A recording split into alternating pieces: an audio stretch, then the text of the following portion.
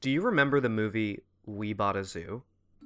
It's really okay if you don't. It came out almost 9 years ago, around Christmas 2011. I was 17 at the time, and it wasn't exactly the kind of movie that would have appealed to me. But that's okay. It was a little family dramedy based loosely on a true story about love and grief and acceptance, and as the title accurately suggests, a zoo is bought somewhere in the process.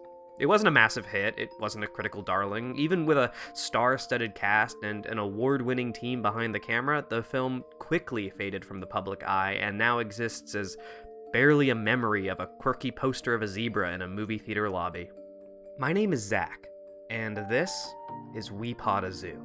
Every week, I'll be joined by a guest to discuss their experience watching the Matt Damon and Scarlett Johansson vehicle known as We Bought a Zoo.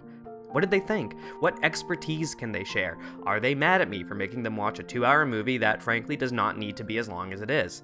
Almost always the answer to that last one is yes. So, give me some fork, let the sunlight in, find your 20 seconds of insane courage, and join me on the wild adventure of We Bought a Zoo.